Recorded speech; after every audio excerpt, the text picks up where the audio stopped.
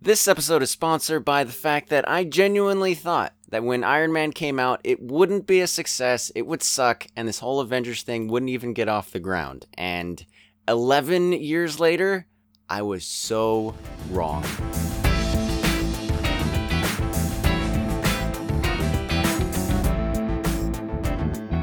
Hello and welcome back to the Bargain Bin Movie Podcast, where this week we're talking about Infinity War for the second time.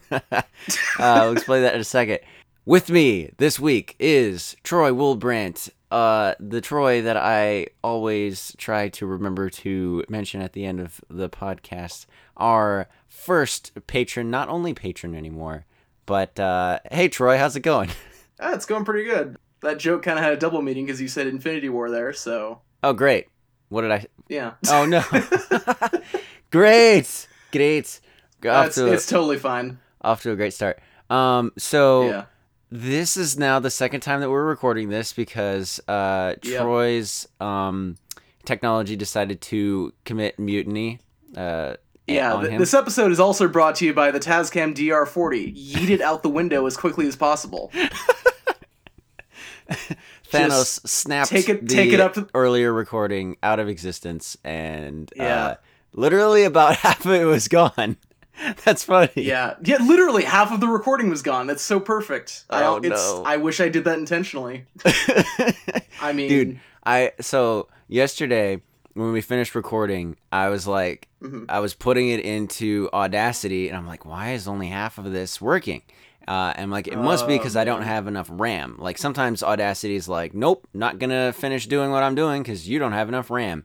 And so I tried this. So this morning, I tried like cutting the file down, like converting the file and making it smaller, and it still was doing that. And I'm like, it's always cutting off at 47 minutes. So I listened to the file, and there's nothing after 47 minutes. I'm like, no, please. So I messaged Troy. We got it figured out. Yeah, Gabe, don't you love that part in Infinity War where he gathers all the stones and then he snaps his fingers and it says SD card not compatible?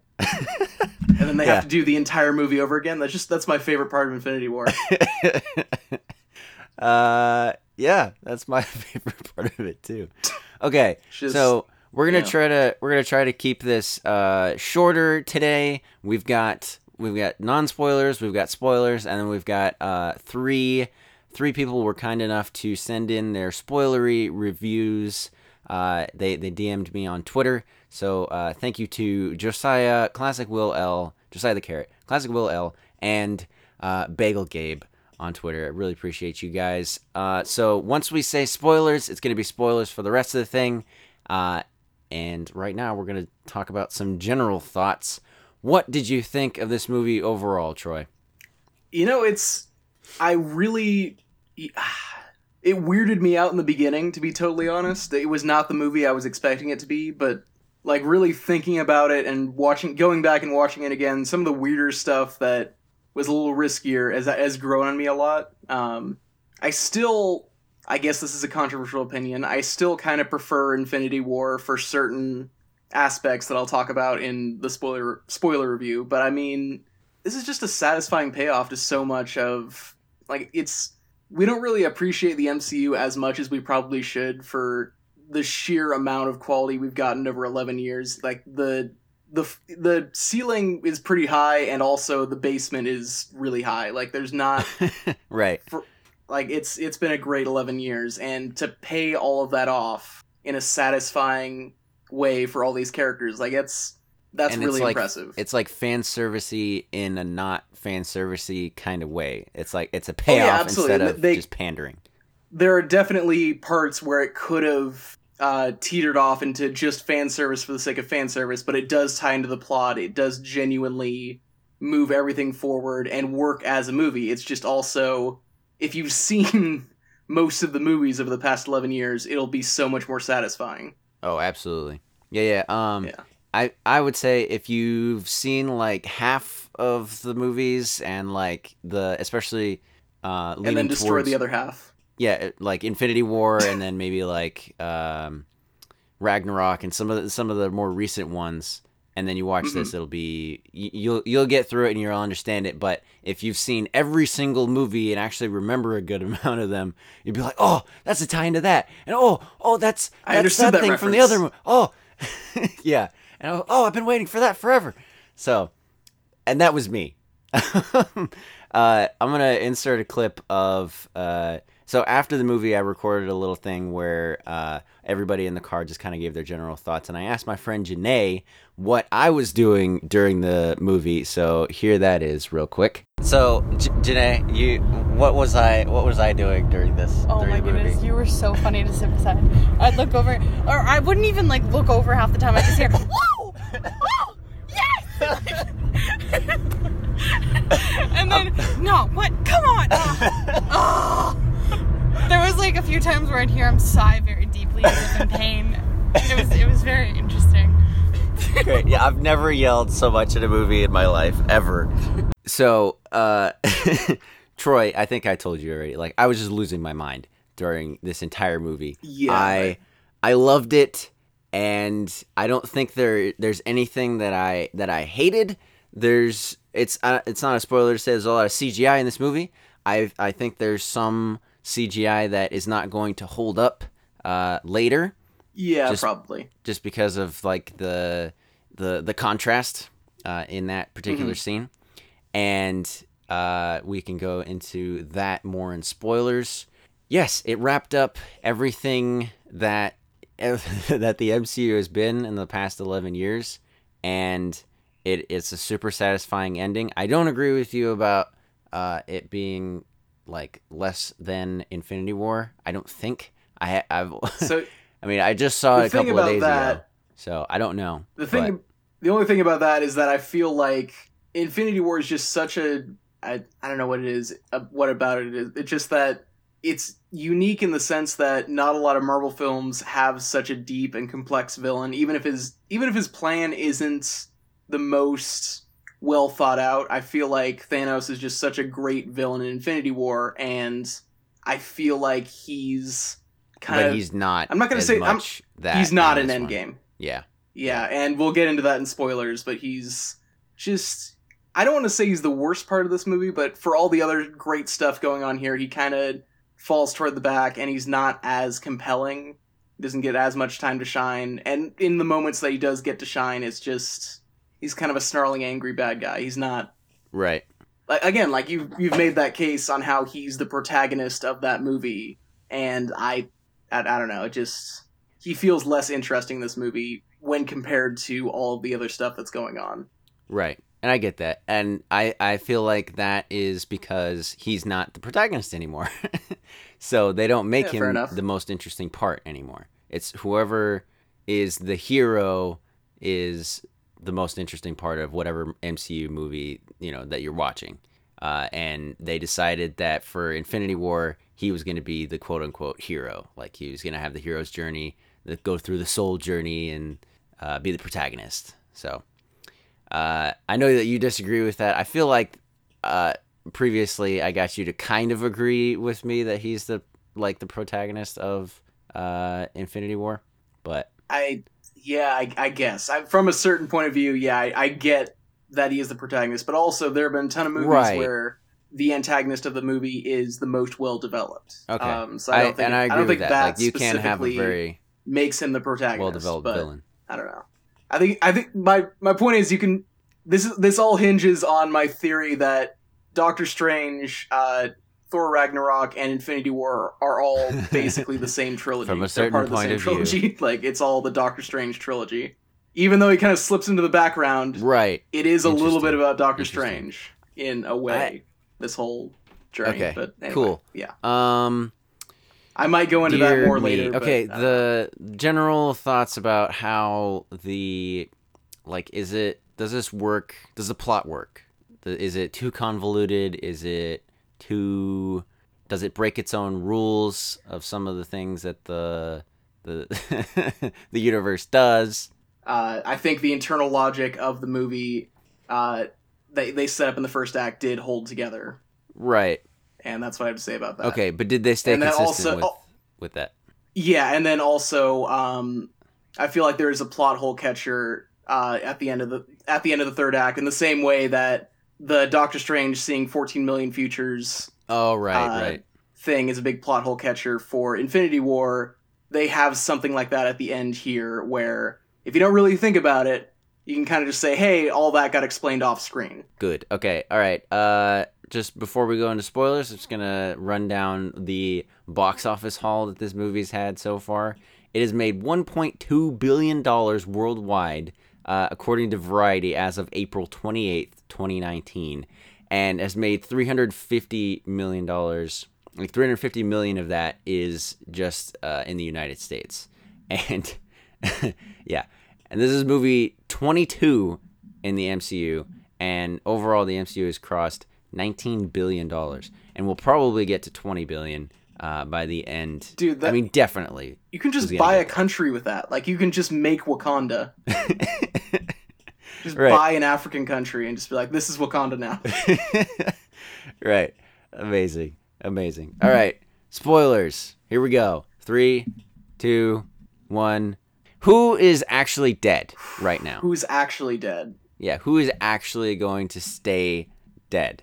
Well, technically speaking, Gamora and Loki are both still dead. It's alternate world or alternate universe Loki and Gamora that are back. Okay, I'm sorry. I'm going to pivot into that, actually, because I've been listening to things. See, we recorded the episode, and then I'm like, okay, now I can listen to other people's thoughts on this and not spoil my own thing. But it's anyway, they've been talking about the time travel stuff. I haven't listened to the did you listen to the inner tube yet? No, not yet. Okay, I listened to the Mr. Sunday movies, and they were talking about how it might be that in this universe time travel is like linear. So I said that weirdly, but linear, and yeah, so that when you kill your past self, it doesn't affect you don't disappear, because now your you going back to the past has become your future, so that is still your I've messed it up now, but it's like branching timelines. It's right? Like an alternate timeline thing. Yeah, it's that whole loophole where it's like you can't undo yourself, because then you just create another timeline where you can't undo your past, so killing yourself isn't going to make you disappear. It just means that now that timeline branches off, and where there's a timeline where you died, but you are not in that timeline, you're in your own timeline. So it's like you as a person have a master timeline, and it's just wibbly wobbly timey-wimey strings of time going every which way. So yeah, exactly. Great. Somebody has halfway decently explained it to me, and I have not been able to regurgitate it. But does that make sense to you? Sort of, yeah. I mean, I get that it means shut up and watch the movie, but I don't know if I get the science behind it. Right. It doesn't quite make sense, and I just feel like eventually there's going to be plot holes that are fleshed out enough that you're going to be able to drive a truck through them. But I'm not that guy to figure that out. So yeah, I gotta be honest. I'm a huge fan of Looper, which is just the exact opposite of that. Which is like, it doesn't affect you until like if you do something in the past, it immediately affects you. Right. Like, I like that. It's not like it's not like it. Ugh. You always have the knowledge. It's just you did that, and then the repercussions immediately hit you. Right. Like you cut off, you shoot yourself in the past, you immediately die. It's not like you always were dead. You went on to go do stuff, but also that doesn't make sense either. But it's a cool time travel thing. Right, but at least it's like kind of rooted in some kind of logic. Like you make the rule, and then that's your rule. You know, like it doesn't overcomplicate things. That's why I'm totally fine with this, because as long as you set that up in the beginning, this is how our time travel works. It doesn't matter if it makes sense in other contexts. It's just, we set it up. This is our time travel. As long as we stick to our time travel, we're good. Right, and the only thing that I feel like doesn't stick to that is Captain America showing up at the end. Like, he should have ended up in a different thing. Yeah, that's the 14 million futures thing, where they can just be like, oh, well, off screen he did this thing, and then and then he got back to it somehow. I don't know. Yeah, I feel it doesn't work as well as the 14 million futures thing, but right. I feel like Doc Brown's diagram in Back to the Future, I don't even know, part 2, let's say, I feel like it doesn't work that way. Like he'd go back and then end up in the wrong timeline. Mm-hmm. So I don't know. That's a thing. I feel like the time travel doesn't quite make sense. Do I care? No, I don't. Do you want to talk about Fat Thor real quick, since you kind of explained that? Oh, yeah. So this there's legitimately points in this movie where I just see something happen on screen and I'm like, was this just an 11-year practical joke? Like, the entire thing just built up to, like, one giant, like, ha, gotcha, Thor's fat now. Right. You paid money to see this. Like, that sort of thing. Because again, that twist in the beginning where Thanos gets killed off immediately, like, that's... Right. And after the movie was advertising the big showdown between the Avengers and Thanos, to have that happen is just such a good switcheroo. And then Fat Thor is something that you kind of have to hide, because if you don't have people already on board by the time you show it on screen, I mean, it's not a great selling point. No, it's not. It should not be in any trailer. Absolutely. Which is interesting, because I hated it the first time I saw the movie, and then I went back and watched it again, and actually, Fat Thor's got a pretty good arc. I mean... Oh, absolutely. It's a very... I think the MCU has done a great job of... Like, I love Batman, but his, like, depression and angst and all that is very romanticized, and that's cool. That's great for his kind of stories, and I just think it's cool that we also at the same time get to see heroes that have a very not fun to watch side of mental illness and of I failed and that legitimately affects me and I wish I could go back but I can't, and it's cool to have like a more realistic, like yeah, exactly. For all the talk of representation and to have people look at characters and say, oh, when I see this female character on screen, I feel that. When I see this black character on screen, when I see this Indian character, like, I think it's equally as good to have people look up and say, oh, that character is dealing with something that I'm dealing with. That's a very not just like in a human sense, but like in a very specific, like, oh, I'm also dealing with trauma. Right. This is a cool example to see how people deal with it. Not in a preachy sense, but in a sense of, oh, let's watch someone go through this, and they're not going to go off and write in their dream journal and listen to 21 Pilots. Sometimes they completely disassociate and just go into a shed and get fat and play Fortnite with a giant rock. And I can't believe I'm saying this about an Avengers movie, but... Right.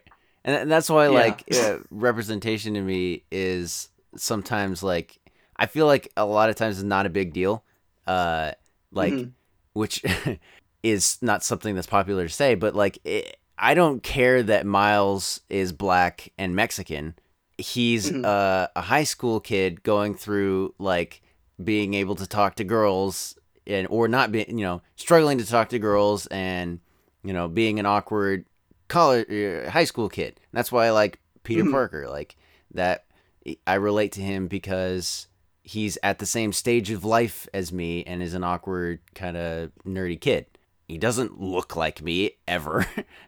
Even Miles doesn't look like me, even though he's half Mexican. So I actually, that's a good point, because the struggles that characters go through, it endears you to them, I think, a lot more than just, oh, their skin type or their gender is the same as me.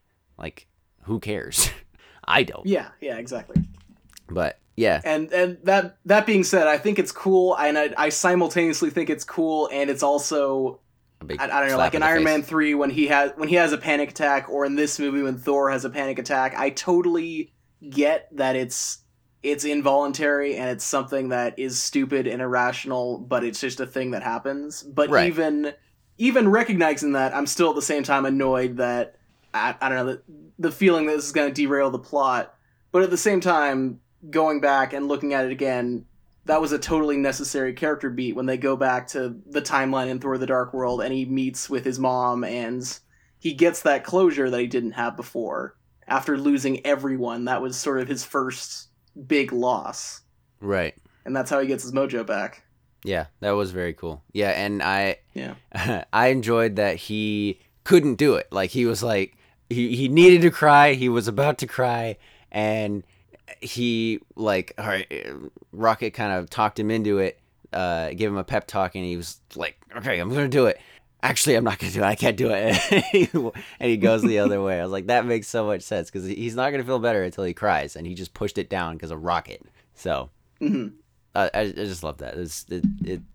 It totally made sense for what he was feeling at the time, and all things considered, him being fat and playing Fortnite is like really landing on his feet. Like it's such a weird thing to say because like it is such an obvious like low-hanging fruit joke type thing to do. Like, well, what if Thor was fat? What if Korg was in a Hawaiian shirt? What if they're all drinking beer all the time? But like it is like Chris Hemsworth has a comedic side to him that is just fantastic, and I'm really excited for him being with the Guardians of the Galaxy. That's gonna be great. My one takeaway from this film. I thought I was done with the MCU, but then that happened, and I'm like, you know what? Yeah, let's get like 4 more Guardians films, please. Right. Yeah, that's actually gonna be good. Yeah. So far we have Thanos is permadead. I'm just gonna coin that phrase. Yeah.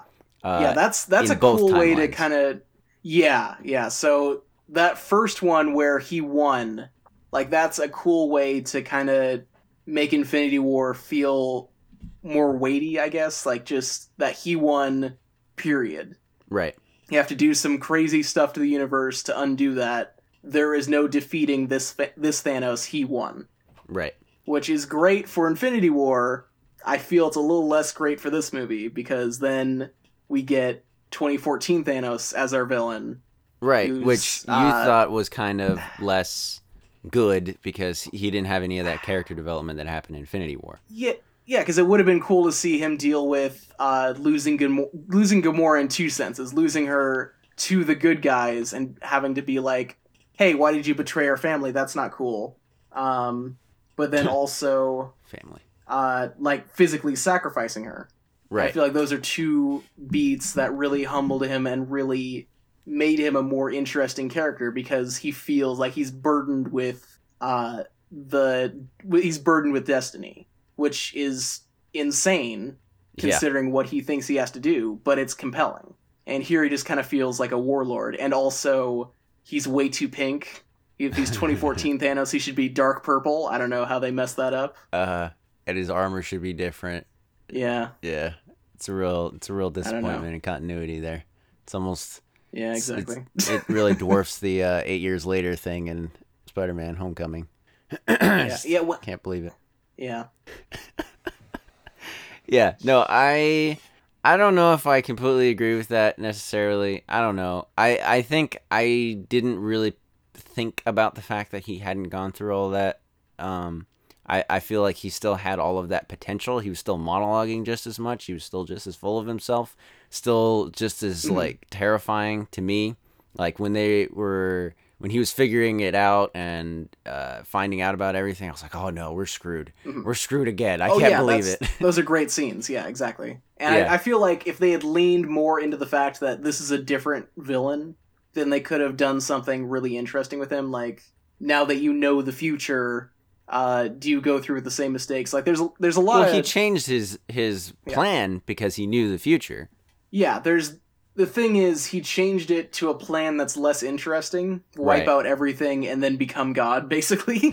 But I feel like you could just as easily make the case for, I'm going to bring balance and then I'm burdened with protecting that balance. Right. So I'm just you had said totally... that like maybe if he had like just tried to kill all of the Avengers and kill anyone that would remember. Which I guess technically that's his goal in this movie, but can you just add something that to about the it snap? just didn't. Just like, everyone forgot that half of the universe is dead, and also they're all dead. Yeah, because you have the Mind Stone, so why couldn't... Yeah, that's a slight oversight. Just make it so that everyone who you snapped out was never born. Like, you can completely do that with the Reality Stone and the Time... Or the Mind Stone. Or any of them. I think you can do that. Yeah, you could wipe their memories with the Mind Stone. You could probably erase them more from time with the Time Stone. I don't know. Just play with the levels of the different times, or the different Infinity Stones, and how much they're involved in the snap. I don't know. Yeah, but I'm gonna give two things to their credit though. It's not personal, but now it is. Like that's a pretty solid threat right there. Like I've never enjoyed Bringing Balance, but this I'm gonna enjoy it a lot. That's kind of a cool bit. Also, there's this they thing actually that kind of brought that back from the trailer then, from the first. But this does put a smile on my face, right? Like that sort of thing. That does. Yeah, wow, they did bring that back. Okay, interesting, cool. Sorry. Yeah. Oh no, just I think the other thing from the past, I guess the first two Avengers movies that I'm glad they didn't do here was that with both Loki and Ultron, there's a point kind of near the end where they're showing off people's powers, and there's kind of a sense that the fight is over before the villain knows it. Like, they're getting beat around, they're getting slapped around, and no one's putting in the final kill yet, but the villain just isn't threatening anymore. Like that moment in Age of Ultron where Hulk throws him out of the wing, the whatever that's called. I can't remember what the ship is called, but they throw him around. Uh-huh. They shoot him with lasers, but don't actually kill him. The Quinjet? Like, the villain's not the Quinjet, yeah, exactly. There's not a moment like that in here. Like, right up until the last second, there's still the threat that, hey, Thanos could actually win. Right, because all he has to do is get the gauntlet, and they're just playing keep away. Exactly, yeah. Mm-hmm. Right. Yeah, so I'm glad they didn't slip up with that, because Thanos is too cool of a villain to have that moment where he's totally useless midway through the third act. So, right. Okay. Interesting.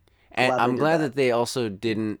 It made it more interesting that it's not just wipe out all of the faceless army, like, and then Phantom Menace it at the end. Maybe they kind of Phantom Menace it with the he gets the Iron Man gets the gauntlet. I don't know, but it wasn't. The goal was keep the gauntlet away from Thanos, don't die, and I don't know, somehow get rid of the gauntlet itself. Which, I mean, it wasn't what they did, but they were improvising. They needed him not to get the gauntlet, and that was really the main goal. Just a game of keep away, and then whoever got it got to use it, and How did Iron Man switch that? That's what I want to know. Like, how did he... I missed that sleight of hand just as much as Thanos did. I think the logic is that it's harder to get the gems off of the gauntlet that... what's his face? The Peter Dinklage dwarf. Right, I have no idea what his name is. I can't remember his name, but... Yeah, exactly. But I think it's like designed to keep it on there because it's like a battle armor, whereas... when Tony Stark designed his gauntlet, it's sleeker, it's designed to, I guess, move the gems around. That's why that move where Thanos just takes the Power Stone off and punches Captain Marvel just out into the atmosphere, like, that's possible through the Tony Stark gauntlet, not through the gauntlet that kind of fuses it all together. Okay. So I feel like that's... Right, but, like... The logic is that it slides on, slides off, that sort of thing. Like, it's easier to remove and... Okay. So is it, like, still nanotech, and he just, like, nanoteched it all to his hand? Yeah, probably. I feel like nanotech is now Iron Man's version of quantum, where just you slap nanotech on something like, yep, magic. Right, yeah. Yeah. Absolutely. It's come full circle. It's gone from magic is just technology you don't understand to we now have invented technology we don't understand, so it's magic. Right. We've finally gotten there. Okay. Yep. All right. So, but I really like that part. It's really good. Yeah. Oh, that ending is just fantastic. Because again, like, I'm so glad that they didn't kill him off in. I mean, that was obviously a fake out, but looking back, it's a fake out. But to have Tony get killed by someone versus Tony laying his life down is, like, the difference is so much better for his character. Oh, okay. Being killed by Thanos in the first one versus him laying his... Yeah, okay. Yeah, exactly. Yeah. Yeah. Absolutely. And it was so much more epic. Okay, the lines in this movie are epic. Like, we've got I'm inevitable versus I'm Iron Man. We've got Cap saying "Avengers Assemble" for, like, the first time in the entire franchise. Him saying "Hail Hydra" to get the bad guys to give him the thing. That's such a perfect tie-in. because it's a reference to the comics, but it's also like the perfect showcase of how that whole sequence is just, we're beyond the good and evil conflict here. We just need to get in and get out, right. And that is just such a cool layer to that whole scene. Yeah, and it was a great like subversion of. I was like, oh, okay, cool, another elevator scene. I guess that's kind of cool. Oh yeah, elevator scene part 2. Yeah, and then he says that. I was like, oh, okay, that's so much cooler. I like that better. And then on your left from Sam again. That was great. Yeah, and also that shot of just the back-to-back. That shot first off of Captain America staring down just this endless horde of Thanos' army by himself. Right. You get on your left, and then the portal opens up just like out of focus, off screen. Yeah, and that just the color of the sling ring portal, just it's for whatever reason, I've always loved the aesthetic of that, and especially here because it's bright yellow against purples and blues and everything, and just totally sets the tone of, oh no, something's about to go down here. Yeah, that whole when they show up is just amazing. But I think my favorite part is when Cap catches Mjolnir. Thor's in trouble, and you just see the hammer like fly across, and I was just like, I didn't know what was happening. I didn't dare to hope, and then Cap catches it, and I lose my mind. That was the part I was just like, yes, yes. It's so I think there were probably two other parts where, like, when Black Panther shows up and he's going, oh man, now I can't remember the Ibambe, and everybody, and so I'm going Ibambe. So good. But yeah, that I've maybe like cheered in a movie before, maybe when like Luke shows up or something in a new Star Wars movie, but I've never just straight up like battle cry, like yelled in a theater before, and that is what happened in this movie. Man. So best great. Freaking moment in the MCU, probably, just for that experience.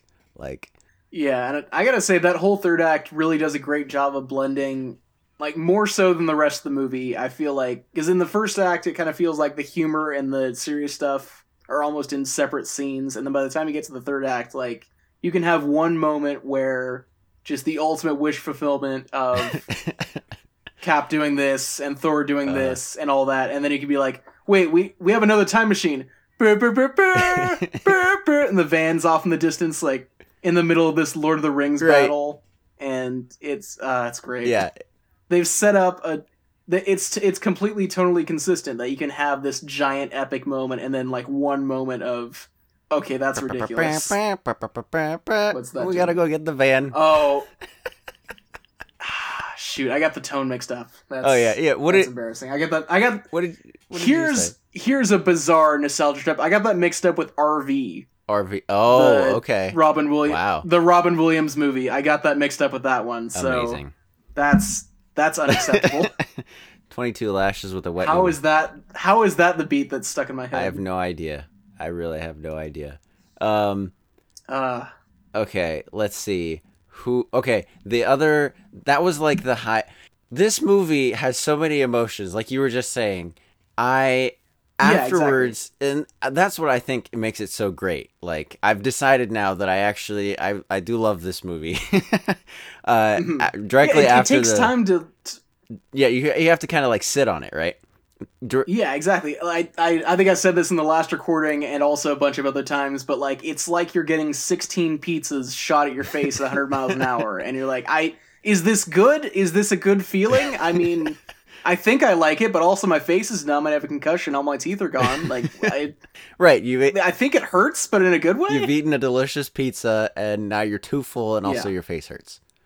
Exactly. Yeah. Right. It's that sort of thing. Right. And so you're like, wow, that was great, but also things hurt. So directly after the movie, I was like, people kept asking me like, "Are you okay?" Because I guess I had cried, and my face was like just a mess. I was a mess. I was stumbling out of the theater, like legit, like not steady on my feet. And whenever anybody asked me that, like, "Are you okay?" I just like shook my head and went, "No, I'm not okay." I just like, oh man, I just watched like a character who I've watched since I was 12 or 13, and he just died. Like his whole arc came, full circle. He got closure with his dad. Mm-hmm. They foreshadowed with like, hey, his dad is like, I hope that my kid turns out better than me. And then Iron Man goes like, how so? And Howard goes, I've never like been one to put others before myself. Like I always like put myself first and been selfish. And Tony finally puts everyone else above himself and sacrifices himself for like the good of humanity. It's like it's so good, and then he dies, and it's so sad. And then his daughter is talking to Happy, and they're talking about cheeseburgers at a time like this, and Happy is just trying to make her like make sure that she's okay, and she doesn't quite understand. I think that because she's too young, that her dad is gone. Yeah. And but she doesn't quite get it yet, and so that part was just like was the part that I cried at. It's just like she doesn't get it. It's so sad. That kid actor is genuinely great. Like, dude, like they're all amazing. But yes, like just across the board, the acting in this was great. I don't think there was a single moment where I'm like, there were moments where I was like, okay, that's a weird direction to go with the character, but I never stopped seeing the characters. Right. Like, they were all invested on what they were doing throughout the entire movie. Right. And like, I gave a shout out before of, in our last recording. Of course, yeah. I gave a shout out to, freaking, who plays Spider-Man? Help me out here. Tom Holland. Tom Holland, yeah. Every time because he killed it when he died, yeah. Yeah.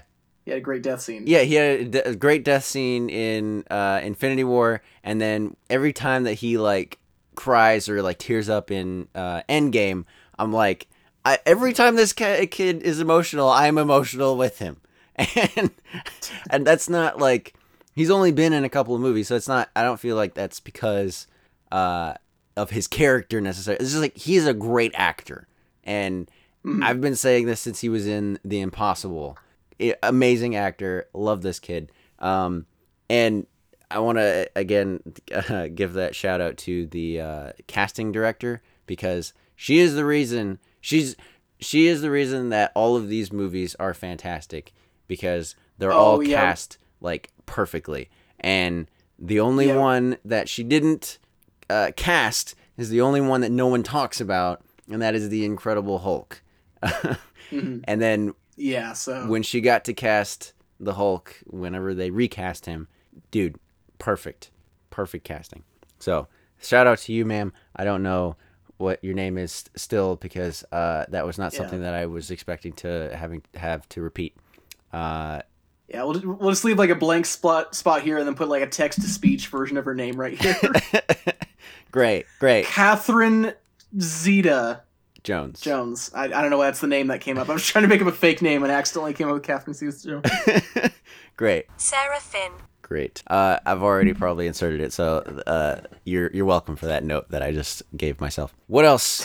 What else are we going to talk about? So perfect. The CGI for Hulk, because I feel like you. Yeah, Professor Hulk happens, and again, I'm a crazy person. I look up spoilers for this stuff. You're insane. So you're a madman. I know. Here's the thing. Screenshots from the movie, that's not fun. No. Like, bizarre Reddit threads and stuff like, oh, I know this guy who knows this other guy. Like, if Luis could read the Reddit thread for the spoiler thing and have it make total sense, like, that's my kind of spoiler. Like, the weird, like, I know a guy who knows a guy who said that there's a Professor Hulk arc where Bruce Banner in the beginning is like, why don't the Hulk and I get along? And then they go back in time and he meets himself as the Hulk, and they're like, oh, you're actually good to me. And I'm like, oh, that's a fun theory. And then that just didn't happen in this movie. From the get-go, they're like, hey, Professor Hulk happened, and you're going to have to deal with it. Right. Which is fine, because I don't know how seriously we would have taken like him going on this emotional journey to figure out that he and the Hulk are the same person. Right. And we've only got 3 hours of movie, so. Exactly, yeah. Which is a ridiculous thing to say. But this is about a story that we got to get through. It's a lot. I feel like the CGI isn't going to hold up as well because it's like in broad daylight in a diner. That's like a real place among real people. But you know, when the remastered versions of these come out, it'll be fine. They can just update it and it'll be fine. But yeah, exactly. Yeah, and then you can throw in like 2 extra Hulks in the background, just having an arm wrestling competition, George Lucas style. Right. Just completely block the whole shot, and it'd be great. Put a CGI rock in front of the whole thing. Oh, jeez. Oh, don't get me started. Did you like that Professor Hulk like whole thing? Like, did you like him as a character as opposed to Savage Hulk and whatever? You know, I don't think they did enough with it. I mean, I like the idea of it. I feel like that is a logical way for the character to go to get that figured out. Same. That's kind of my stance on it. I just feel like there wasn't enough Hulk personality coming through. I feel like it was just bigger, taller Bruce. Right. It seems like Hulk is just sitting there in the back of his mind there, trapped like Banner was for those 3 years or whatever. Yeah. Yeah. So I don't know what kind of deal they worked out exactly, but it didn't seem like Hulk came out ahead in that at all. I did appreciate some of the comedic stuff that came out of it. Like, I think Mark Ruffalo did a great job with motion capturing, and that scene where they go back to New York and he has to like sarcastically smash stuff, and like that's great. Yeah, real half-hearted, like smash, flip a motorcycle. Yeah, it was great. Like it's almost worth it for the entire arc just for something like that. That's pretty cool. Right. Something I didn't get to talk about in the first recording that is gone forever. The team ups, like the specific teams in the time travel bit, are actually really cool. Like, oh yeah, you get like when you go to New York, you get Steve and Tony. Obviously, they're gonna go do their own thing because they have to be bros by the end of the movie. But also, you get Ant-Man in there because he's the most experienced with heists, and you get the most fun heist stuff going on with the first Avengers movie. And then you get. I wish they did more with it, but again, 3-hour movie. You're already working with a lot of stuff here. Yeah. But Nebula and War Machine going together to get the Power Stone, like they're both. I mean, they're both kind of dealing with disabilities in a way. There's one line that comes up where, like, yeah, I get it. Like, I get the machine parts. Right. Because he needs. That's kind of an interesting dynamic. He needs a machine to walk, and she's like half machine. Yeah, exactly. So there's that whole. That's kind of a cool thing. It's not the most fleshed out dynamic, but it is kind of a neat little thing as far as we're making teams here. And then you already got Thor and Rocket, who have that history from the last movie.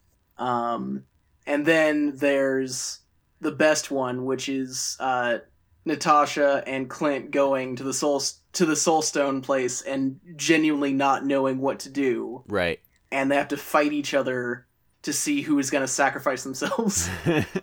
Right. Yeah. Which, again, another one of those, like, okay, what are the rules for the Soul Stone? Like, Thanos doesn't love Gamora. It's like a weird perversion of love that he feels for her. And, like, a very selfish love. And then... Yeah, exactly. Because he's also, like, insane and abusive. And then, like, the sacrifice is the sacrifice of Black Widow and not of Hawkeye, even though Hawkeye gets the Soul Stone after that. So yeah, I think I read too much into that which you love, like the only thing that you love, which I guess is just someone who you love. Which right? Did they say the know, most? Like what you love the most? That could, maybe that is it. I feel like that's what he said in the first one, and then maybe it didn't And then maybe they retconned it because they're like, oh shoot, this doesn't work. We have to Right, go. but they were like shot Maybe at the same time. Come on. Maybe he's like making it custom for whoever shows up, and he's like, that which you love most, that which you love, that which you are kind of okay with, that who is standing next to you. Right. You must Just give like up going whoever down... is standing next to you. The ram that you find in the bushes. Yeah. Can you give up that keg of beer you hauled up the mountain, Thor? Right. Because we sent you on this one for some reason. I just realized that this is Abraham and Isaac. Oh my gosh. Oh, yeah. What the that crap? actually is a... And that's even more for, like, Gamora, because she didn't know that she was going to get sacrificed. Thanos didn't either, but, like... Yeah, wow. Okay, great. More biblical things. Amazing. Yeah, exactly. It's not already weird enough that Thanos is like this weird self-proclaimed Jesus who's coming to kill everyone instead of save everyone. Now we got all this stuff going on. Right. I was listening to one of those One Marvelous Scene, which I think we talked about maybe participating in. You've got a video coming up, but we'll talk about that. Yeah, we'll bring that up at the end. But right. Yeah, that is a cool thing. And so one of those was talking about how he's basically like a self-proclaimed Old Testament God like figure, and it started to make me real uncomfortable as she was talking about that. I was like, oh, that's yeah, no, that's a little yeah, like, God is still the same, but like just things are, it was all part of the plan, okay? It's like yeah, it was, but then she didn't really go into it. She was just like, like an avenging God, like God was in the New Testament, and then she just moved on. I was like, okay, all right, fine. You didn't really say anything that was wrong, so fine. But so I just made myself uncomfortable by comparing that to Abraham. So great. How did you feel about Captain Marvel initially in her movie, and then in this movie? So first off, I guess I'll just say this now. I'm working on a video talking about her characterization. See, I forgot what the freaking video was about. Dang it. Okay. Oh yeah. Oh no, it's okay. But I guess I'll just plug that right now, just because it's been over a year since I've posted on my channel. So dear, I guess sweet.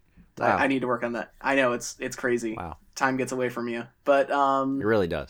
Yeah, I think her movie didn't do her any favors because they were really worried about getting caught up in the origin story formula. So like, oh, we'll just like push all of her character development into like 5 minutes, which is not cool and doesn't help your movie at all. And then the Russos were like, oh, hey, we'll just push all of her character development into the garbage bin and not touch it. Right. Because it's like, it's so not fair to, I mean, I want to like this character, but I just don't, because her one defining trait is that she's occasionally sassy and she solves everything with no problem at all. If Tony Stark's stuck in space, here she is. You got a ship firing guns? No more ship. Captain Plot Device was also snarky sometimes, just like every other freaking character in this universe. Yeah, but Tony's snarky and also paranoid and has a bundle of other things going on. PTSD. Doctor Strange is snarky, but also like kind of wise and world-worn and insecure about certain things. Like it. Yeah. There's a certain. There are like secondary traits besides. Well, I guess not even secondary traits, but there are other traits besides. They crack a joke. Right. That's a secondary trait that's just kind of entertaining in the moment. And it's not like their only thing. Now, anyway. Yeah, exactly. And after a whole movie where it's about their origin, we should like them more than we like Captain Marvel. Yeah, it's such... I don't know what they're going to do with her, because I don't think they know who she is. Nope. Like, we had an entire movie about figuring out her identity, and we didn't. And then we had this whole other movie where you can redefine her identity, and they didn't. Yep. So I don't know what they're gonna do. Yep. I don't know. They gotta find some way for her to fit into this universe, and they haven't done it yet. Okay, so on that same note, what did you think of the female Avengers all kind of like squaring up? I think around the Infinity So it was Gauntlet, around the. So it was that scene, like the one scene of Captain Marvel that I actually really, really liked was that interaction between her and Spider-Man, and just like that was a wholesome moment where he's like, "Oh, hey, you were a giant thing of pure energy a second ago, and I'm Peter Parker." She's like, "Hey, Peter Parker, what you got there for me?" Like it's just right. It's not flirty, but it is kind of like fun bantery, and it's just. I don't know, it was a cool moment where you can feel Brie Larson physically trying to get out of the character that nobody wrote for her and be like, I'm going to make something out of this. And then it was gone in a flash.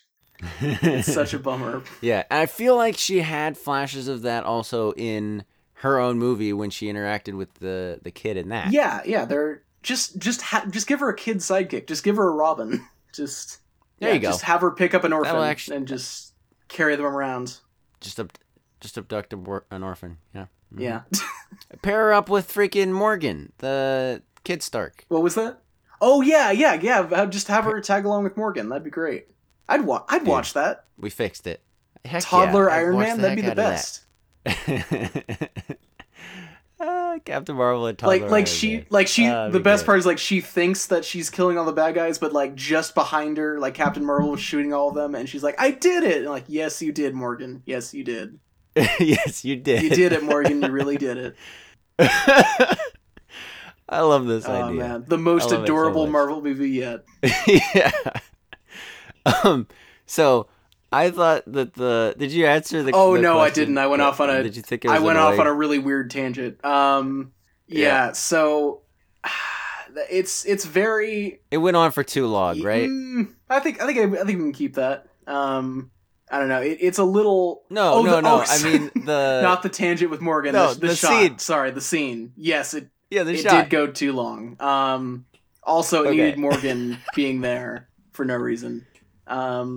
Which actually, Morgan would have been as useful in comparison to Captain Marvel, because all of these characters that just show up like, don't worry, she has help. I've got a spear. I've got a gun. I've got a gun. I've got a gun. I've got antennae, or whatever. I don't know what Mantis is doing.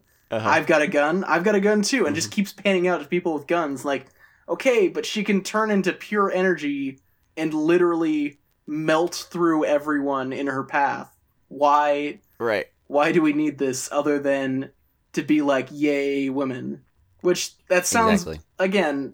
I get. Oh, I'm a guy. I don't get what this means. But I've heard from other girls who have seen this movie. They're like, yeah, that's. I wasn't really into that. I don't like pandering. Yeah. I have also heard women go, yeah, I sure, great. Yeah. I didn't care. I've heard opinions ranging from... like, that was legit dumb. Yeah, it ranges from, oh, that exists, to, I'm not really a big fan of that. I've never heard someone be like, oh, that part where the entire movie... like, where everyone just looked at the camera and was like, you know, hey, you, girl watching this, you're awesome, too. It's like that meme that's like, hey, the girl that's reading this, you're beautiful. Like, that whole thing. Right, yeah. Great. Yeah, exactly. Like, yeah. Who cares? Yeah, exactly. Get out of here. Yeah, so I thought that was annoying. It went on for too long. Nobody cared in the theater, and nobody cares. It's the worst. I would be okay with that movie though, which is kind of weird. Oh, just an all-female Avengers movie? Yeah, sure. Why not? Yeah, I could see that. Yeah, I don't know what the story would be, but like I could see that. Right. It just like most of those characters are interesting enough on their own. Oh yeah, absolutely. Together, they would still be interesting. Yeah, I mean. But yeah, no, they're just that shot just did nothing. Yeah, for me. Exactly. And that's also and didn't seem to do it, like I said. And also the fact that everyone else besides Captain Marvel was useless in that shot. It just kind of shows how they still haven't really figured out Captain Marvel. Right. Yeah. Again, just Captain plot device. Yeah. I feel like this is a weird comparison to make, but I feel like in like the old, like the DC cartoons, like Justice League Unlimited and all that, they did figure out a way to make Superman feel like a part of the team. Like he's the one who goes out and fights the big guys. Like if there's like a world-ending guy and all of his minions, they fight all the minions. Superman fights the big guy, and kind of he is important, but also the other people are important too. There's no point where they're like, oh, I'll stand here and shoot a gun at that person. If Batman does something, it's distracting, or it's like, oh, I have a secret weapon that'll help out here. It's not he's there for moral support. Right. Whereas you feel like all of the people behind Captain Marvel are just there for moral support. Exactly. Yeah. Yeah. Were you the one that said the thing about the hero shot in Avengers, and the Hulk and the Super Soldier and this guy and that guy, and then a woman cocks a gun? Yeah. Exactly. Like, great. And then this guy has a bow and arrow. Amazing. Like, Hawkeye really put it best. It's like, look, nothing makes sense anymore. The city is falling out of the sky, and there are, like, killer robots out there, and I have a bow and arrow. Nothing makes sense. But I'm going to go back out there because it's my job. Yeah. So, I don't think we fully appreciated how great of a character Hawkeye was while we had him. Just, I don't know. It's cool to have that voice of just like, what am I doing here? This is... I mean, true. I guess I'm good at this, but also, like, I'm good in very specific scenarios, but when the city's falling, like, what's going on here? Right. There's got to be somebody that's just like, this whole situation is bonkers. So, it just makes it better, makes it grounded. And it's, again, another reason why it just is such a nothing thing is because we already had that giant hero shot with everyone, like, just a minute before. Right. I guess okay. Maybe it would have been earlier than that, but yeah. They did that better, even just with women in Infinity War, when she's like, you're gonna die alone. She's not alone, and then the three of them just happen to be women that kick that the one child of Thanos' butt. Oh yeah, and that was a cool moment because it's a situation where that makes sense. Like, it's close quarters. If you go too high up, you'll get thrown into the giant lawnmower, which happens. But right. But like, it's a close quarters fight. Black Widow stands a chance. Okoye, I think is her name. She stands a chance. Yep. Like, it actually makes sense in this situation. It's not, we got to get across a mile of burnt field, surrounded to all have this one. By every possible unyielding nightmare we can imagine, and we've got guns. Like, it doesn't make as much sense in that situation. Right. I feel like there was another one that somebody mentioned, but I can't remember it right now. But it's been done better and actually worked within the situation and the scene and the story, whereas this one just doesn't. Yeah. Small gripe, no Netflix heroes, kind of sad. Oh, yeah. That would have been cool. Yeah. I mean, it was never going to happen, but you could hope.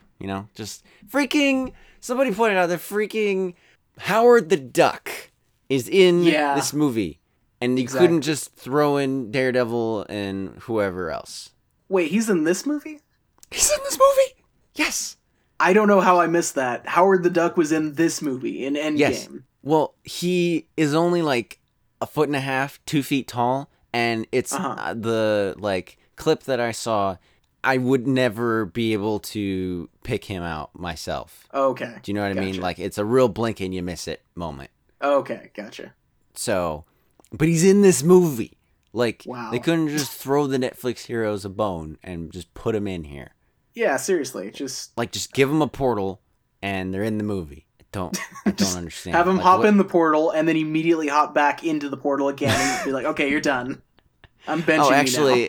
Actually, all of this is overloading my senses. I'm going back out. And, actually, I need another drink. So, you guys are on your own. And actually, the Immortal Iron Fist... Shut up! Go back through the portal. You're annoying. No one likes you. Oh, man. Yeah. I'm not super into the Defenders, but I love how most of that show is just making fun of Iron Fist. Yeah, I've heard that. Just like, and great. This idiot over here doomed the world. Like, okay, all right. Take it easy, Stick. Yeah. Okay, just two other things that I want to shout out that I thought were cool. Cap and Thor switching weapons. That's great. That was really fun. You get the little one. Yeah, you get the tiny one, or whatever you said. Yeah. And then Thanos breaking Captain America's shield was genuinely scary, and a callback to the comics, which was very cool. And I feel like that had the same energy, so to speak, as when Tony got stabbed by Thanos in Infinity War. Just there's a lot of rapid moving and a lot of advancing in a short period of time. Like, okay, somebody's getting hacked. Right. Which was cool when it. It's cool when it didn't happen, just because you do. I feel like that moment where he tightens his half a shield just to stop the bleeding on his arm. That's such a Cap moment right there. It's great. Right. Oh, he was bleeding. Okay. Yeah. Oh, it might have been bleeding. It might have also been like a really gross, barely PG-13, like arm break. Oh, right. Okay. I thought about. I'd be like, that's kind of what it looks like. But if it was that, like, this would be R-rated. If you have bone coming through skin, that feels like very graphic. Right. Yeah. Absolutely. Yeah. Dang it. There was something that I was going to say about that. Oh, so I feel like that moment was super cool, and I like that everyone came in and saved Cap's butt. However, Thanos has the upper hand and immediately goes back to monologuing. I'm like, what the crap are you doing? Yeah. Like, they kind of explained that he sent his like children off to find the actual gauntlet and sat there in ambush for the other Avengers, but or like, you know, basically set a trap. But him going back to monologuing didn't make any sense in that moment to me. Like, just chop him in half. Like, I don't want him to die, but there's got to be some middle ground between, he just suddenly goes back to monologuing and, you know, he gets chopped in half. Mm-hmm. To be fair, though, like, it does, like, he had no idea that everyone from every movie ever was going to come pouring out behind Cap in 5 seconds. Like, true. He thought he had him and he could take his sweet time. He didn't think that, like, oh, shoot, this is going to be an actual battle in a couple seconds. And I have totally made that argument, and I totally understand that. But for some reason, it just rubbed me the wrong way. I think just because Thanos is so monologue-y. Like, yeah, and I think that does come back to my thing where it's like, on paper you can explain away a lot of stuff about Thanos in this movie. There's just something about the way he's portrayed that just doesn't feel as cool as Infinity War, where he was on a mission, he had purpose, if he took time to talk to you, it's because he genuinely felt bad for you as he's killing you. Like, it's... Right. I don't know. In this one, it's just... Like, I want to stunt on you harder than you've ever been stunted on before. And just... I'm arrogant, and I have a power thing, and, you know, just like every other Marvel villain, so... Right. I don't know. So, maybe. I don't completely agree with you, but I see where you're coming from. Mm-hmm. Is there any... Sorry, go ahead. To completely go in circles on the cool line thing, I feel like that bit where they're looking out there and like, he's just sitting there. You know this is a trap, right? And Iron Man just goes, yeah, I don't really care. Let's just go get him. Right. Like, okay, cool, good to know. And then Thor dual wields hammer and axe and goes from fat Thor to high level dwarf, whatever that is, Thor. With, like, the braided beard and everything. Oh, right, uh-huh. Like final ultimate level Thor. Yeah. That was a cool moment. Super cool. So cool. Dude, this whole movie, like, it's so good. Okay, any other thoughts before we go into other people's thoughts from Twitter? Oh, I think last thing on the on Iron Man's big moment, I think it is cool that Thanos' line right before he's about to snap, "I am inevitable," that's a line he stole from himself in the future. He's trying it out because, that's the cool thing to say. Right. Iron Man is so, like, saying "I am Iron Man" is such a Tony Stark thing.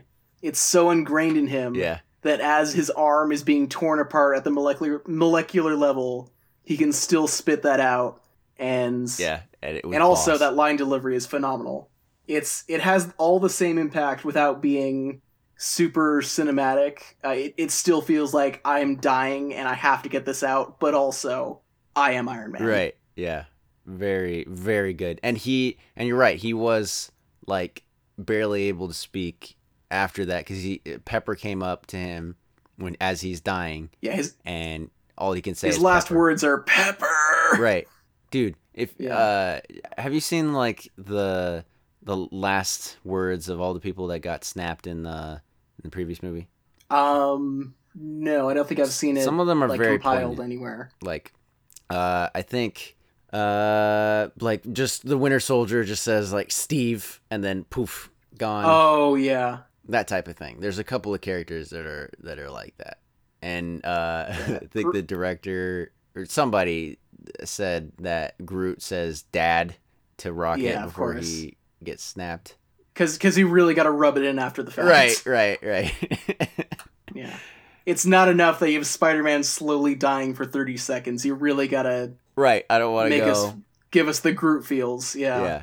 Yeah, all that type of thing. I just feel like some of the final words of some of these characters are really good. And his final word being Pepper is, it's really good. And again, I'm not super big on crying. There was a part in Shazam a couple weeks ago that really, really got me. But the part in this movie that got me as Tony's dying, I'm like, oh, this is satisfying. This feels like the right way to end because he's gotten the chance to have his life. He's carried on his legacy. He's been a good dad, and he also gets to come back and sacrifice himself. But then when Pepper says, "It's okay, you can rest now," like that just right, yeah. Because I'm so glad so much like he's worried about letting her down and worried about choosing between her and the greater good, and for her to just be like, I get you. I've gotten you for this entire movie, and now you don't have to worry anymore. You don't have to worry about me or the world or anything else. Right. Just and everything's you're okay. good, but you're good, buddy. I'll let all the demons go. You're good, buddy. Yeah, that was great. Did you see his lip quiver after he was supposed to be dead? What was that? His lip quivered after he died. To kind of... I don't remember that. Okay. You could maybe explain that away as like energy still trembling through him, like, I think like dead bodies sometimes do like weird movements. Oh, absolutely. For short periods of time afterwards. I haven't looked that up in a while, but I feel like that's a thing that I feel like that's a science thing. Right. I could have totally just made that up. Right, but I feel like in movies they're not supposed to move once they've died. But fair enough. I will forgive it for the rest of everything being great. It's just something that I would have gone, maybe we'll fix that during the 2 years that we have until this movie needs to come out. Yeah, exactly. You know what I mean? Yeah. Maybe another take, perhaps?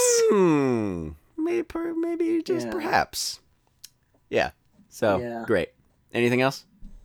There's a lot of movie here. Yeah. I'm trying to think if I missed anything in this entire... Okay, well, we have a couple of things that maybe will jog some other things. Yeah, let's listen to all the cool people who send in messages. Okay, cool. So first up is Bagel Gabe. I asked people on Twitter to DM me their spoilery opinions, and a couple of people wrote absolute books to me. So here we go. Apparently, Thor fans hate what they did with his character, but I think it was great. He felt like a total failure, responsible for the snap happening due to him not hitting Thanos in the face when he had the chance to in Infinity War. And I highly doubt that you'd spend those 5 years hitting the gym on a regular basis and maintaining a healthy lifestyle if you felt the way that he did. And I liked him even more than ever in Endgame. So, I feel like he basically agreed with you. I think that's right? Exactly. I think it's a different kind of coping and a different kind of depression and anxiety and PTSD that it's not the romantic kind. It's the kind that hits a little too close to home for some people. And did I bring up the Boomer Thor thing in this version? I don't think I did. So me and Gabe were talking in the DMs. I brought this up. So there's this meme called the 30-year-old Boomer. It's like a reoccurring character, like the feels guy, like Pepe.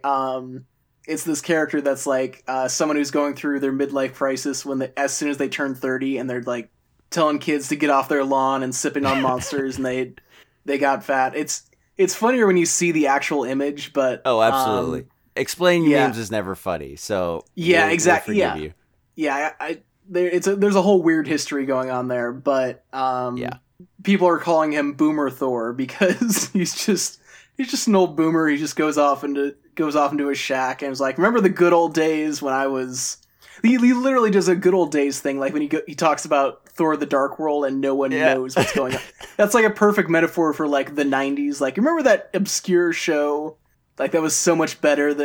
Remember when music was better back then? Like, he's literally Boomer Thor. And it's relatable, and it's uncomfortably relatable at times, and look, it's a cool, interesting direction. Crises. And if it feels like a more comedic version of Luke Skywalker's arc in The Last Jedi, where it's kind of coming to terms with your failures and how you kind of shut yourself down because you don't trust yourself to do the right thing, and it's just and a better version because his failure actually makes freaking sense. Okay.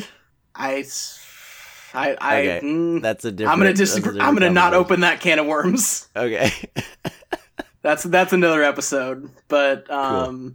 I think it's a really cool and different direction that is very risky, and I get why they kind of hid that from people, because if you knew from the get-go going in, hey, Thor's gonna be kind of a joke for the first act, and then he's gonna get it together and be a cool, well-rounded character.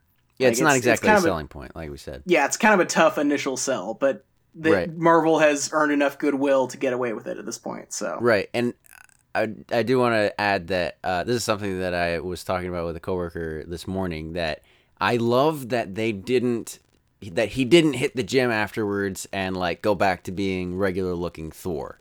Because whenever that happens in a movie, I'm like, oh great, this is a movie and they need that character to look normal again, so they just had a montage real quick and got him back to normal. Whereas this seems like more realistic and a completely bonkers movie. Like, they were consistent with reality that he wouldn't just go hit the gym for, a month and then come back and be, Thor again. Like, he would continue to be fat throughout this whole ordeal. Mm-hmm. And so exactly. If you lost your gains over 1,000 years, you're not getting that back in a weekend. That's 1,000 years worth of gains you got to build back up. Right. You got to not eat bread for like a millennium, or like for at least a century. Oh my gosh. Yeah, sure. I think he got fat over a very short amount of time. Yeah, well, it was only 5 years. Sure. It's not fair how that works. Right. Okay. Yeah, that's true. Yeah. Yeah, you can get fat a lot quicker than you can get ripped. I do totally get the criticism that maybe they nerfed Thor a little bit so that him fighting Thanos without the gauntlet wasn't as one-sided. Like, I totally... Because, again, the Thanos in this movie just has his Darth Maul sword. He doesn't have the gauntlet yet. And so... Right. When you have a Thor who is full-blown, like, wiping out entire armies in just the stroke of his wrist... in the last movie, you do kind of have to pull him back a bit, but I feel like that's not the only reason why they did this, and I think Thor will probably be that powerful again at some point whenever the story demands him to be that. Right, he's not going to have an anime moment every single time. Like, exactly.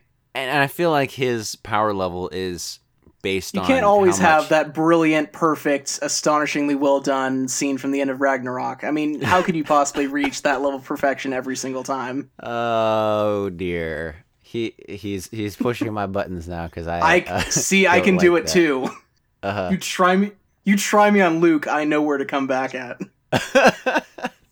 I didn't know that was a button. That's not fair. No, but I genuinely don't like the song choice at the end of Ragnarok, and you guys have probably seen the video by now, but yeah, that's the thing. Dude, now you've derailed my entire... Shoot, did I push too hard? Did I push the button all the way down? You pushed it all the way down. I have no idea what's happening anymore. I think I wanted to mention that thing, and I mentioned it, so I think we're good. All right. Okay, cool. On to the next DM from Josiah _Carrot. I think Did I say Bagel? I said Bagel Gabe's thing, but I didn't. Yeah, say exactly. What These are all really cool people that you should follow on Twitter because they're awesome and absolutely. They're At Weird Name Prod, who's been on the podcast before, is Bagel Gabe's handle. At Josiah_Carrot, the ultimate fan. Absolutely, Josiah's the best.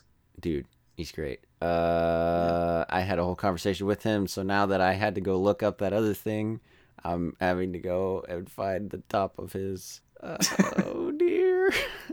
Oh man. Well, he did mention that the kid in the funeral scene, which that's a really great shot of them, just like it kind of pans to each group. Oh yeah, yeah, definitely. Although I didn't recognize Harley at first. Right, that was the kid that because he hit puberty, so it kind of throws it off a bit. That what now? He hit puberty, so he's taller and skinnier and has a different looking face. So right, apparently he didn't get snapped, so he actually aged. Mm-hmm. Yeah, and so that's the kid from Iron Man 3. I don't know if I said that, but yeah, exactly. Real good. Oh man, he said not a ton of it was surprising. What the heck in the world, man? Rumors and things. Oh dear, please. Oh, okay. He was just asking questions for it. All right, so he loved the movie. There wasn't a whole lot of action. That's one of his big gripes with like everything. He action starts and he falls asleep. He said the plot was really good and there wasn't a whole lot that surprised me, but still managed to pull off everything in a really good way. That didn't result in it being semi-annoying and even though it was predictable. He didn't like the shot with all the women, so we talked about that. He's like, I have zero problem with promoting female characters. We have to say that for the PR people. Nope, nice try, Josiah. We're just going to take the I don't like women thing out of context. Right. I don't like ... women. Right. Josiah 2019. Darn it, Wall Street Journal. Stay out of it. They did it again. They did it again. But I'd prefer that they be promoted by showing them to be good characters, not just what felt to me like, hey, look at all these, look at us, we have all these women, we're cool. Yeah, so I completely agree with that.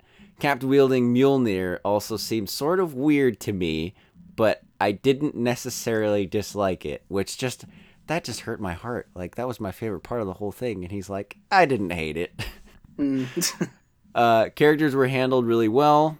He lists a bunch of characters. The script and directing were great, and I don't know what else to say except that it kind of trashed me emotionally. Same, dude.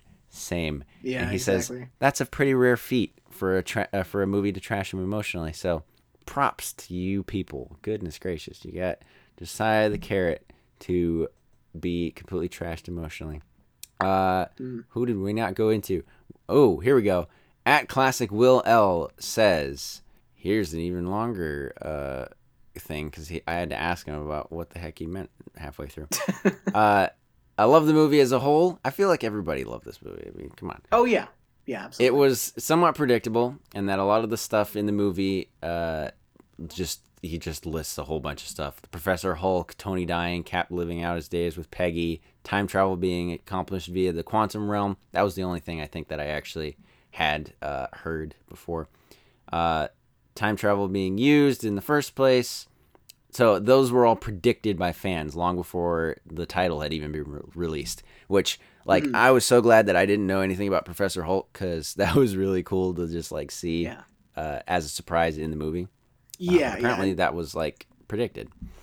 I think you talked about that. Because they had that promo shot where the Hulk looked way too much like Mark Ruffalo, and they're like, "Oh, are they doing Professor Hulk?" And then other people said, "Yeah, they're doing Professor Hulk," and then they did him in a different way than what they were expecting. So right. I just saw Hulk with a shirt, and that was pretty much it. I was like, "Oh, I guess he's got more of a uniform now. Cool."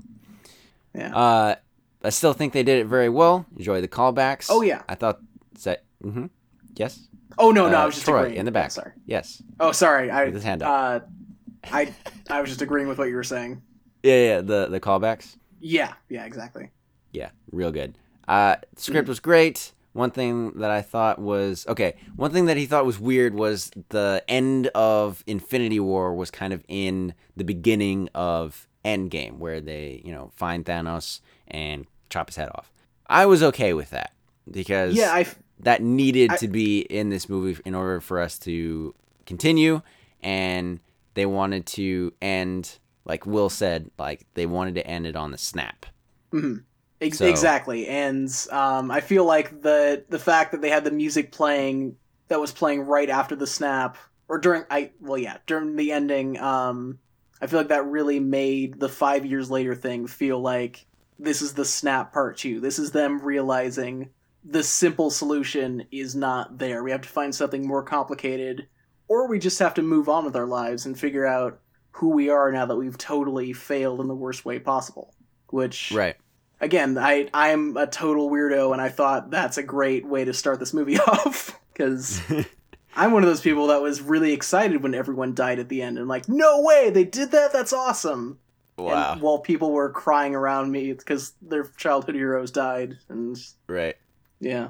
Yeah, see, I was sad and shuffled out of the theater, but I wasn't crying in Infinity War. Yeah. I was crying at the end of this one. Yeah, no, because it is actually the end. Like, the Infinity War one, like, that's the lowest of lows, but it's not the end. Like, that would be crazy if that's just the end of the cinematic universe. Like, I would... Goodness gracious. Like, I would probably laugh about it because I'm like, because I'm sick, but... It's just so evil.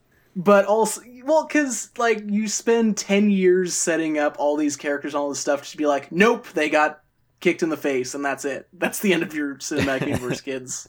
Yeah. Like, what an amazing troll job by Kevin Feige. Dude. Yeah. Just like, you hear all that money? Pfft, flush, all gone. Exactly. No sequels, no nothing. I'm gonna go off on my own little Luke Skywalker island and hide the last copy of the Endgame script. You're not getting any closure. Not getting any of it. That would be incredible, but I'm so glad they didn't do that. Yeah, no, in retrospect, I'm glad we actually did get a real ending, and it's great. Just because it's so much more satisfying for these things to pay off when you do see the lowest lows. Oh yeah, absolutely. But it's also why I like Infinity War just a little bit more. Even though the third act of this movie is awesome, I do like how well it sets up everything for the Avengers to pull out a last second thing to keep this from happening, and it just falls through, and the worst case scenario happens anyway. Right. Like I don't think I'm ever gonna feel that. Crafted. Like I don't know if I'll ever feel that same level of shock of like, oh shoot, they actually are doing this. Yeah. Same. Yeah. Same. So also, go ahead. Oh, sorry. No, actually, you had something more relevant. Go for it. Okay. I was gonna go off on a totally different thing. Okay. Yeah. Can you just say it quickly? I do get why Josiah thought some of the Thor Cap wielding Mjolnir was weird, because then he shoots lightning out of Mjolnir. Oh, right. How does that work? Because he said, yeah, because Odin said he said in one movie, whoever wields this has the power of Thor, but then he says in a later movie, no, the hammer is just a way to control your powers, and you really fuel the hammer. So is there extra Thor left over in the hammer, or was that his one lightning charge and then that's it? Right. I don't know. I'm gonna say there's some leftover Thor power in it, even though Thor doesn't need it. There's some extra Thor juice left over. Yeah. Mm-hmm. Still got some juice in it. Yep. Exactly. Yeah. In the electric sense, not in the weird way. Yeah. Uh-huh. So there are certainly plausible explanations for all the travel plot holes, time travel plot holes. Mm-hmm. Is the other thing that Will says, but they don't explain it in the movie. I think not explaining is a sensible choice when you consider pacing and emotion, but it does leave the viewer feeling a little confused. He liked this movie's version of Thor and the character arcs, and he noticed that the 3 original Avengers who were emotionally stable at the beginning of the story are the 3 who die or become an old guy, while the 3 original Avengers who were emotionally... Oh dear, I said unstable. The ones who are emotionally stable die. The ones who are emotionally unstable continue their arcs because they're not done yet. And I feel like that's pretty consistent. I guess. I don't know if anyone in this movie is super stable, because they're dealing with everyone dying in front of their face. But I mean, but relatively speaking, yeah, I guess Tony is better off than Clint is. I guess. Yeah, I guess I would say the people who died did kind of find peace in a way. Right. I mean, Tony had a family, so he was well adjusted. Yeah, and that's such a cool way. I'm so glad they managed to fit that in. They gave him the best of both worlds. They gave him a noble death and also some semblance of peace. Right, and I'm so glad that he died, not his family, because I was like, oh, it's a cute little girl that they're introducing that is his daughter, and he loves. I just every time that happens, they die. Magneto gets a family, they die. Yeah, and I think I brought it up in the Infinity War episode, but it was like as soon as Tony Stark started talking about like, hey, I had a dream that I had a kid. Oh, dead. Right. Like big red letters flashing on screen. He's not going to make it home. Man. Oh, yeah. That he was going to die. Yeah, and then he didn't die in that movie. So and then he did actually. It was a subversion by subverting, I guess. Oh, man. Yeah, we're at that stage where they're double faking us out. Exactly, where you can see the fake out coming, and then not having a fake out is the fake out. Right, exactly. Unbelievable. Yeah. Okay, and then he was a little bit annoyed about the unresolved plot thread of Loki escaping with the Tesseract, but, of course, as everyone figures, that's going to be addressed later in the Loki Disney Plus series, but it was weird in the context of the movie, so... Yeah, I feel like that just kind of added to the chaos of the situation. Like, oh shoot, we failed so badly that we undid what we did here. But yeah, I totally get why having that not be resolved is kind of weird. Right. Yeah. So I get both sides. Like I was saying, plot holes that you can drive a truck through. They're coming. Yeah, exactly. They're widening as we speak. You could absolutely do like one of those hacky like 17-hour longs like here's everything wrong with, not just like in a CinemaSins sense, but in the sense of like you go frame by frame, you're like, this is a weird line delivery. I don't like this. This is... Sure. But at the same time... I'm just talking about plot holes, though. Yeah. Well, yeah, no, there's that, too. I think... But speaking of line delivery, actually, there's a lot of great line deliveries in this movie, and we already went over that, so... Anyway. Yes, we did. You did mention that him saying "I'm Iron Man" was kind of a weird, not cinematic. Yeah. Okay. Oh yeah, no, I mean that in a good way, in the sense that like you could have had a cheesy "I am Iron Man," but you feel the weight of I'm about to die doing this. So. Right. Yeah, and it makes it even better than if it was just kind of cheesy. Which the Avengers Assemble thing was very cheesy, but yeah, also because they Yeah, I hate being that guy, but they already assembled, so. Right. It's a really stupid, nitpicky thing to point out, because he has to say it, because it's the last movie. He has to say it. Yeah. And it'd also be kind of weird to interrupt that whole long shot to be like, Avengers Assemble, and now finish the rest of the shot. But, I don't know. We were already assembling. Shut up, Cap. Exactly. Well, you want more? You want more? Okay. All right. That's going to be a meme. Anything else that you'd like to say, sir, before we go home? I think we've said everything. Sweet. Great. All right. I'm going to go to bed. Before we do that, you can find me at Game in the Box on Twitter and YouTube. Look out for Troy's triumphant return to YouTube with his Captain Marvel. What was it going to be about Captain Marvel? It's like her character development and what they what they didn't really do and what they should have done, all that good stuff. Fixing Captain Marvel. Exact. Well, more so pointing out what they did wrong, but I'll throw in some fixing stuff in there too. Sweet.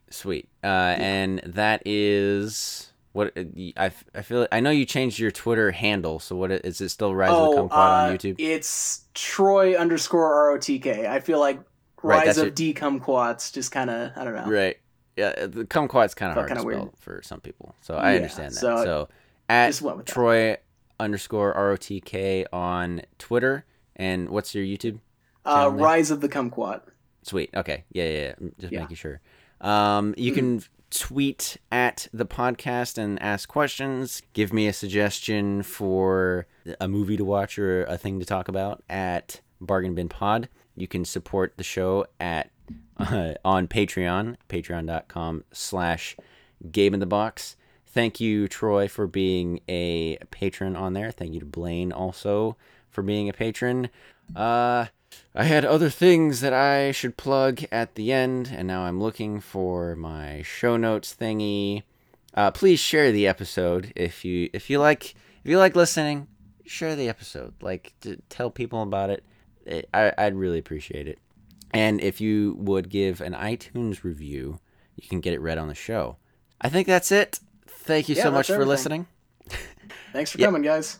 Sweet. I didn't forget anything, Troy.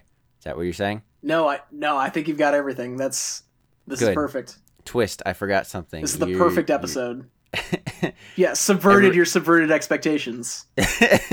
Great. Everyone can give Troy 22 lashes with a wet noodle for screwing up the audio on the last episode. Exactly. Send your angry tweets to @Troy_ROTK for delaying the episode.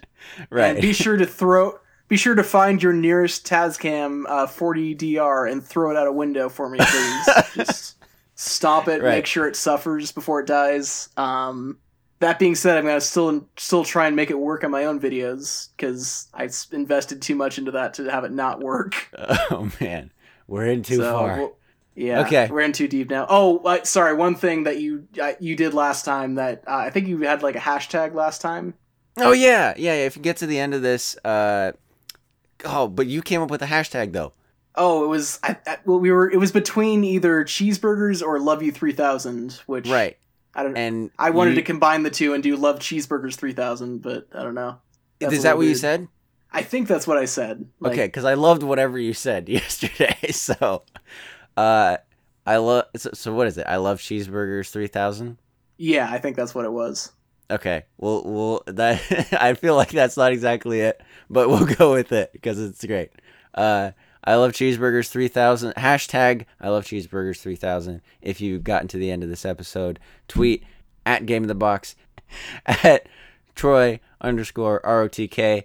Any and all of those things. Thank you so much for listening. See you next week, and goodbye. Bye. Peace. Peace. Peace. Yes. That's how he says it. Okay, so I just saw the Avengers Endgame, and I still cannot speak or think. So but I'm curious as to, okay, so we've got Emily Valdez here, we've got Chris Hager, we've got, oh dear. We've got Captain America. We got Janae, yeah, what's your last name? Krondyke. Great. Dang it, I was so close. And Abby Goulet. These are all my friends, and Chris is pretty much an expert. I hope is this still recording? It's still recording. Emily is intermediate. Janae and I are the experts, as Abby said, and yeah, I'm gonna say that Abby said that, and not me. And Abby has no idea what's going on. No, I know some things. I'm like a little bit above beginner. She's better than Jordan. She's halfway now. Okay, great. So, Janae, what was I doing during this? Oh my goodness, you were so funny to sit beside. I'd look over, or I wouldn't even like look over half the time. I'd just hear, "Whoa, whoa, yes!" And then, no, what? Come on!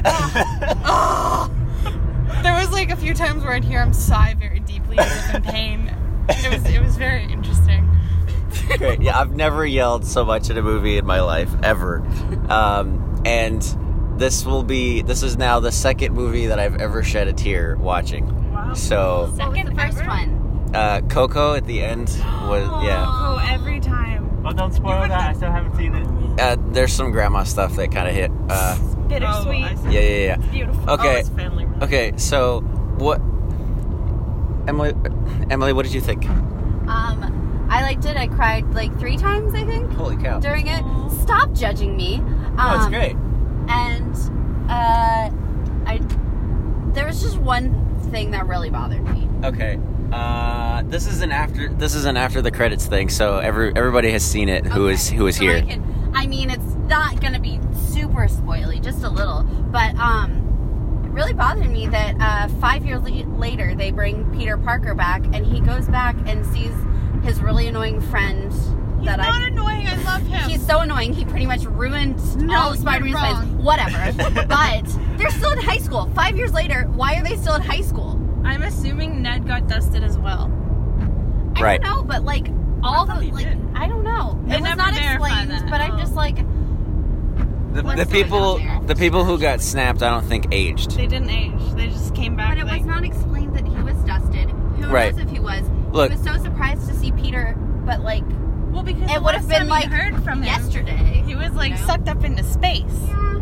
That was confusing. Like, I didn't like that they were Was still it? in high school. I couldn't tell. They should have gone on to college or grade school by then. No, Okay. but I couldn't tell if they were 5 years because the whole present past thing. I was like, did they experience the 5 years or didn't they? Who? The people the superheroes who came back, because it was like they went back in time and they got people like years back. I couldn't tell where in time they were, or I guess were they just in another dimension? Well, Peter kind of said, "Well, I woke up and I was like, oh my goodness," and then we were fighting again. Like he just figured he passed out. Like they don't have like no memory. They just were gone and now they're back. All the people who got snapped just were back as if no time had passed. But 5 years had passed at least. But 5 years had passed for everyone else. Yeah, that was confusing. And only Doctor Strange knew. Right, and because everybody got pulled out of different times. Okay, so what was the biggest yelling and screaming? Oh, what was the biggest thing? Goodness. When Captain America picked up Mjolnir, I lost my mind. I was like full applause, like, yes! Yeah. Me too. Oh, That's a reference goodness. to the original Avengers, isn't it? Yeah, well, that was in Age of Ultron, where he kind of shifted a little bit, and Thor kind of squints, like, what are you doing? You're like, oh no. And then he goes, I knew it! As soon as he picks it up, I was like, yes. Yeah. Yes. Dude. That is everything I've been waiting for. That's so good. I think that was fun, even not knowing what that is. Right. Everyone was like, wow! And I've been waiting for this forever because there were, whispers of that. I was like, oh, in the comics, he wielded Mjolnir in like one time in a battle, and that's like the only time that anybody's ever. There's been other times now, but like, anyway, that was like the first time that anybody else had ever wielded Mjolnir. It was great. Did you cry, Janae? I did cry, yes. How many times? How spoiler are we allowed to be? This is after the credits. Okay, so okay. Everything. I cried a little bit when Peter saw Gamora, and he was like, Gamora. Right. I was like, oh my goodness, no. Interesting. And when Cap saw, oh my goodness, why am I not? Peggy, yes. I wanted to say Haley. I'm like, not the actress, not the actress. Haley, I love when he saw Peggy, I was like, oh. Right, yeah. And then when Tony died, Dude. No. Okay. We only had one similarity for 3 different cries. Okay, where'd you cry?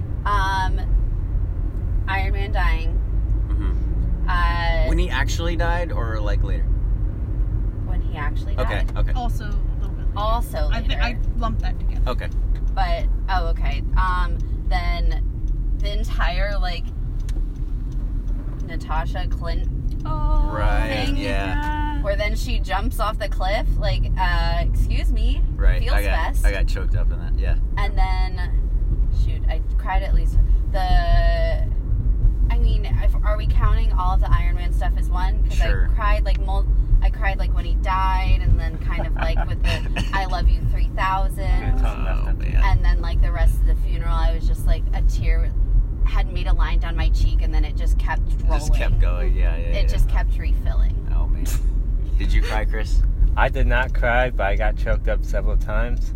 Okay. Honestly, I think the most emotional scene for me was actually the beginning. Okay.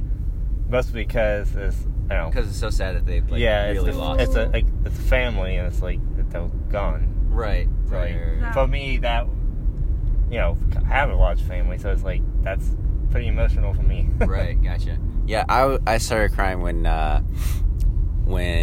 the Tony's daughter was there, and Happy's like just kind of having a moment with her, and I was like, she lost her dad, and Happy knows it, and she doesn't quite understand yet, and it was, oh man, it just got me.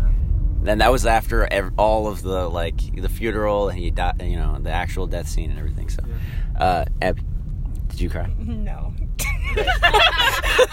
Great. I thought I was gonna cry when Iron Man died, but I don't know. I just appreciated the way. I don't know. Maybe there's a big controversy with Iron Man and Captain America, but I thought Captain America's storyline. I was just like, this is great. Like I didn't cry there, and then when she saw Peggy, I was kind of like, oh man. And then I don't know, but I didn't cry. And then Iron Man, like thought I was gonna cry when Iron Man died because I really like Iron Man, but I didn't really cry. I was just like, wow, like that's what he would do. He just died. That's fantastic. Yeah, okay. It was like the way for him to Which go is out. weird. Right. Because I cry at movies. I just didn't cry there. I'm so glad his family didn't die because I thought they were setting up for that. Oh yeah. Yeah. All right. I would have cried if the girl died. Cool. Thanks. What did you? Okay. Rate it from 1 to 10. I would give it 9 out of 10. Great. Like I would say, yeah, like 9. Yeah. Okay. That's what I was gonna say. 9 out of 10. 10. Whoa. I'd put like a 7 because I didn't get some stuff, but it was fine. That's on you, Anne. No. Okay, so the second half was like a 9. The first half, I feel like I have to go watch some stuff. Yeah, that's true. Abby, I rate you a 5 then. You're rude. The second half, you didn't need to know anything from the first. No, but there were stuff. some references I understood. Okay. So maybe an 8 then. I'll be fine. Oh, okay. An No, 8 a 7 overall. is fine. All right. Thanks, 9 guys. for the second half. Great.